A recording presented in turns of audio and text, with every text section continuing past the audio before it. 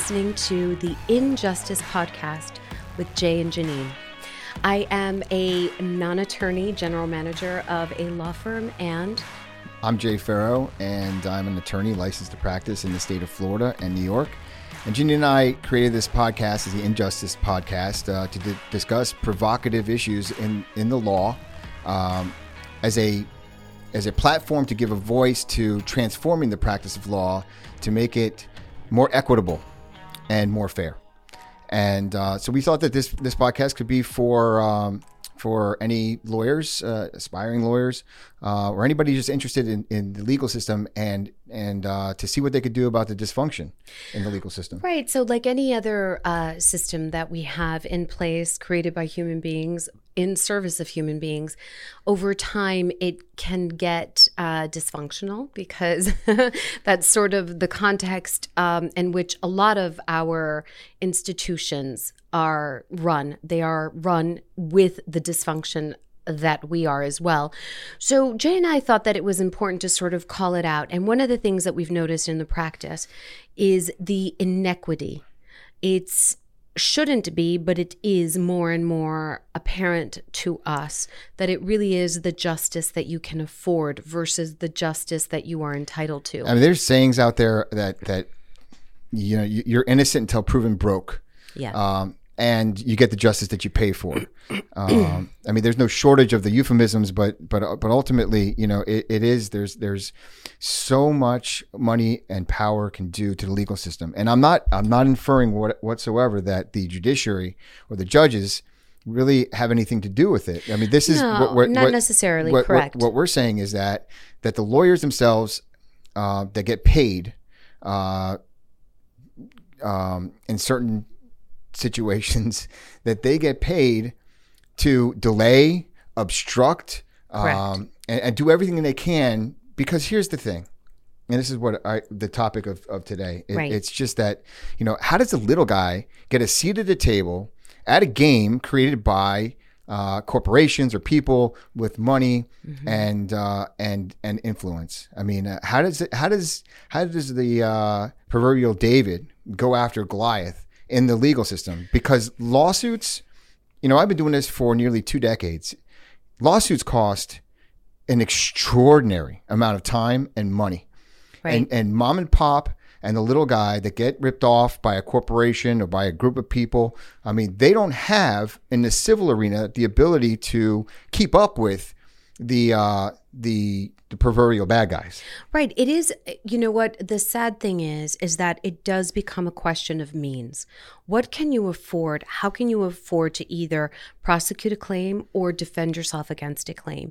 And because of the nature of the billable hour, but even when you are working on a flat fee, the amount of work that goes into prosecuting or defending a case can be mind-numbing. And it really adds up, and it adds up really rather quickly. Even if you think not that much is going on, there are so many different nuances in the law that are going on all the time, and to get cases pushed along that can be really challenging. But we've said in the first podcast, I'm not an attorney, and however, I am in this business now for many years. But I have a question for you, Jay, and this is a question that I ask you often, and it's, how does the law, or how can it be that the law affords so much cover for the bad guys? This is something that boggles my mind. Of all things, it's the procedure of the law. Okay, so speak into that. So every lawsuit, whether you're suing your neighbor for, you know, spraying some water over your fence, or if you've gotten commissions stolen from you from a large corporation that you had worked for, every lawsuit, no matter how much money is at stake, has the same essential components. That's the filing of a lawsuit. Right.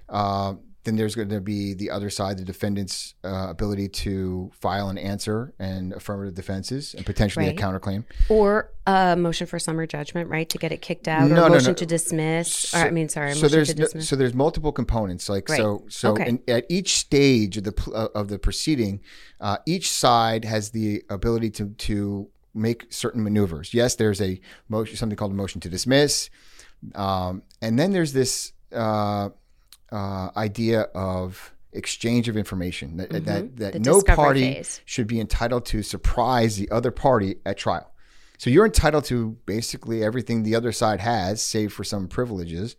And you get into this, information exchange.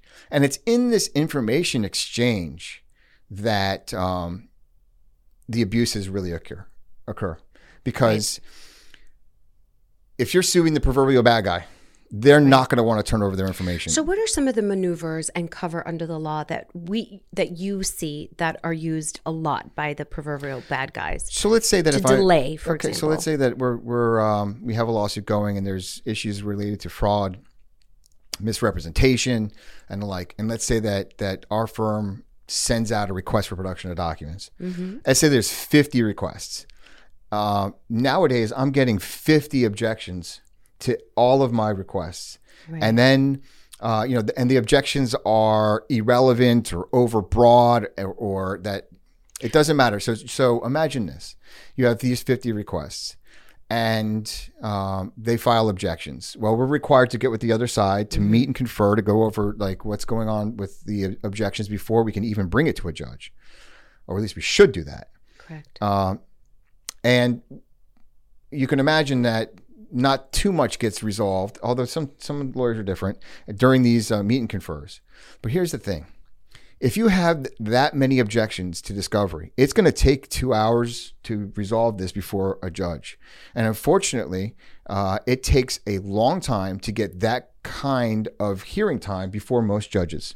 Right. So I'm hearing you say that there are a couple of things. First, there is the actual procedure of doing the objections, whether they're founded or not founded. Usually they're unfounded, but they can do it. So that's the point, right? They can object. And then you have to go through the rest of the procedure, which is actually getting a hearing before the judge so that the judge can rule on whether these objections are valid or not. Is that what you're saying? Right. Yeah. Okay. And so let's back up for a second. So you file a lawsuit. The other side has 20 days to answer. Then let's say the other side files a motion to dismiss. And I'm talking about state court right now. You may find a hearing date on that motion to dismiss, maybe in a couple of months. Maybe 3 from when you actually started this the lawsuit. Now you're sending out discovery. They have 35 days to respond. I see time and again like motions for extension of time, and I'm guilty of it too, because there's just so much going on in all of our lives. But the clock is ticking, and every moment, every day that goes by, the clock is ticking. The game is geared towards the person that has the amount of money to fund the lawsuit. Now I'm talking about traditional, tried and true, quote unquote, litigation. So it's a matter of waiting the other side out, because once you file a lawsuit, the initial shock of that is over with. And then, most people that get sued a bit know how that, hey, this is just another lawsuit. We're going to stack it into our closet, and we'll hand it over to our attorney and just say, hey, we'll see and deal with this in a few years. And we're going to have the other side spend so much money on these objections and motions and right. Okay. The thing is that when a defense lawyer on a case involving, let's say, fraud, and we do a lot of civil racketeering, they don't have a lot of incentive to tell their client anything but you're going to win. Screw these guys. How dare the little guy speak up, stand up, or have a voice. Right. And so we're going to show them, because if you don't show this little guy, every single other little guy is going to come after you. There's a cost benefit to the person, the big guy kind of, or the bad guy. Right. Because it could be a corporation, it could be a person. You make a really good point to sort of send a message, which is, even if we're wrong, we will punish you for coming after us, right? Because we will make it financially devastating for you to have done so. And I've seen this a lot lately. Not only do they several cases do like this that. Obstructionist things, but they file counterclaims. They even file independent lawsuits against lawyers and the little guy that's actually trying to stick up for their rights. And there's other things, and we'll get into another podcast about that there's this epidemic out there of lawyers in a defensive posture sending out what's called motions for sanctions. But the procedure itself lends itself to be an expensive, arduous process. Lengthy. And process. after Correct. looking at this, for the time that I've been practicing law, I think to myself, how could this be better? In other words, and I'm not talking about for my clients, I'm talking about for everybody, because you know what? Right. What people don't talk about is the emotional toll lawsuits take. Oh, yes. We touched on that the last time, and it is, and I mentioned in the last podcast as well, part of what I do at the firm is have the client interaction, speaking to them very often about their case or even how they're doing relative to their case, even if not that much is going on in any particular time. And it is a very emotionally turbulent time for a person who is going through litigation, regardless of what side you're on, because of course it's usually a business dispute, but it's all very sort of emotionally charged. And the concern of expense and the concern of the length of time and all of these concerns are extremely valid, because any lawyer worth their salt, but any lawyer period, cannot guarantee a result. So, but the advantage, even on the emotional side, is with the company or the people that have the money to fund the lawsuits that can insulate themselves from, let's say, turning over documents and the like. And it requires a lot of work to get something to trial. It requires a lot of work to prosecute the case, to think about it, to strategize, to play chess. And, the justice system works at the end of the day if you can get to the end of the day. Right. And our thought was, hey, there's ways to innovate the law. Okay, there's ways to make it less expensive for the little guy to try their case, especially in the arena of discovery. And so one of the things that we have innovated is leveraging social media to get information. We issue notice to witnesses videos and also notice to witness press releases relative to our cases, seeking anybody with information to come speak with us. Now, you could do the same thing by going out and hiring a private investigator who's going to hide in somebody's bushes. That and maybe that works in some iterations, but that is extremely expensive.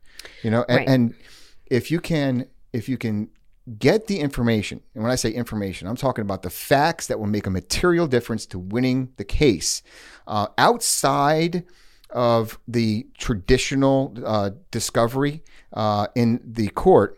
You have the investigation portion outside of court.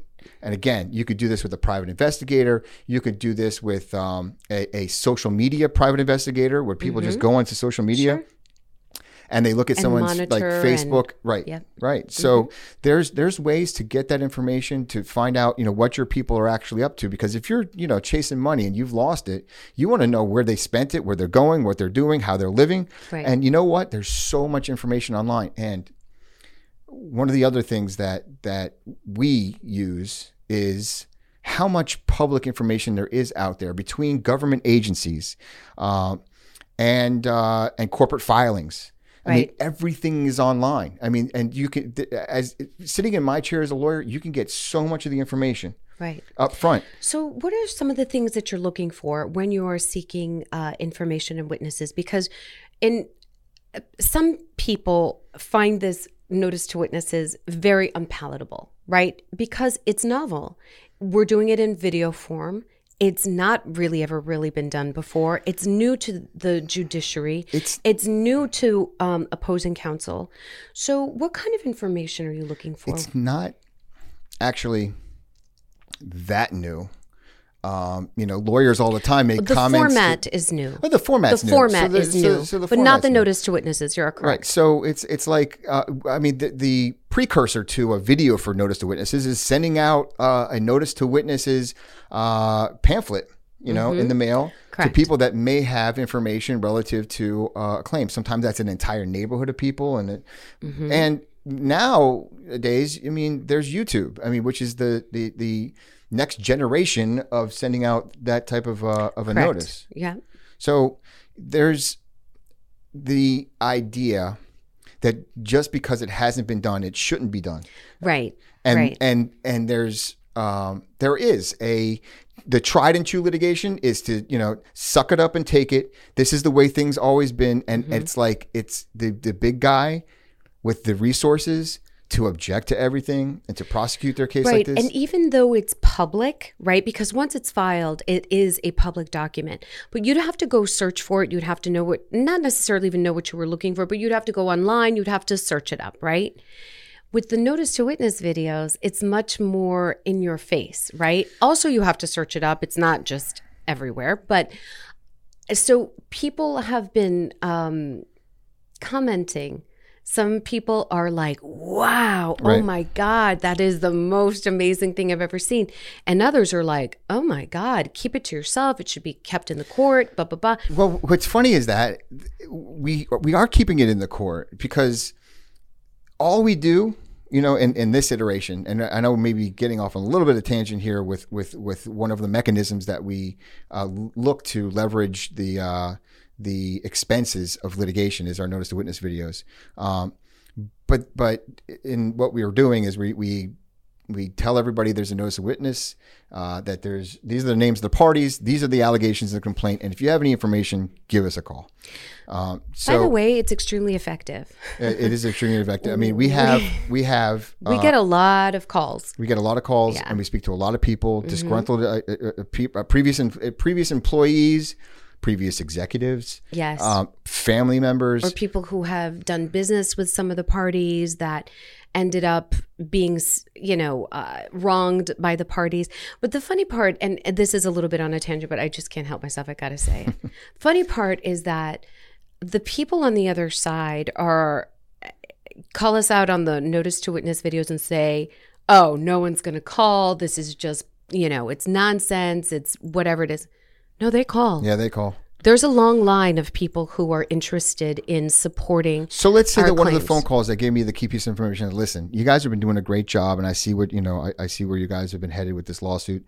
But you should look over in Bermuda because there's an account that you need to know about over there, or I'm this so-and-so to this person, I'm their relative. And I got to tell you that basically if you want to find the money and where it's being hidden, it's buried in this backyard and this is where it is. Right. That's the information that I'm talking about. It's not something that you're going to see necessarily turned over in normal discovery. The legal process is an organic, breathing process. It's people who have disputes, and then there are going to be witnesses that testify to the disputes, and eventually this thing goes to trial, and it's the people that decide, the jury that decides, correct, what's going on. What I'm thinking though is, what if all of the lawyers, like on our side where we're preparing a lawsuit, and then we send it over to somebody else before we file and say, look, this is our package. This is what this is going to look like. You should take a look at, with your clients and then review it. And then let's go to a productive, let's say pre-suit mediation to resolve it. Because that way, you can get in and out on with life without the fuss and muss of litigation, because both sides lose in litigation. And this is what I think that the defense attorneys that are defending a fraud case or the like are not sharing necessarily with their clients. And that is, look, once you file a lawsuit, it's a public lawsuit. I mean, a lot of times corporations have to disclose public lawsuits on bank statements, or not bank statements, bank loan applications. Right. Some companies. To investors, they have to disclose it to their insurance companies, their insurance carrier, et cetera. And how would it be that the conversation would be had with the clients, like, look, you're just about to be sued, all right? And instead of saying, you know what, you may be right at the end of the day, but you do have some exposure here. And what would it be, for a lawyer to say this to their client up front? I'm not going to charge you for the billable hour. Like, I'm going to charge value for my time as opposed to actually keeping my time. And to be honest enough in saying, look, you have some exposure. Why don't you, look at this and then make an offer? Because let me tell you, this is crazy. It makes sense to steal, evidently. On math, we have math discovered wise, that. If you're looking at a 2 + 2 = 4 kind of calculation, let's say that a company stole commissions from somebody is like $1 million. They know that probably probably one out of every 500 is going to file a lawsuit. That is correct. And then of that, probably only 10% have the ability to take it to and complete a trial with all of the costs and the expenses. So the odds of you getting away with it are tremendous, especially if you are the one with with the money.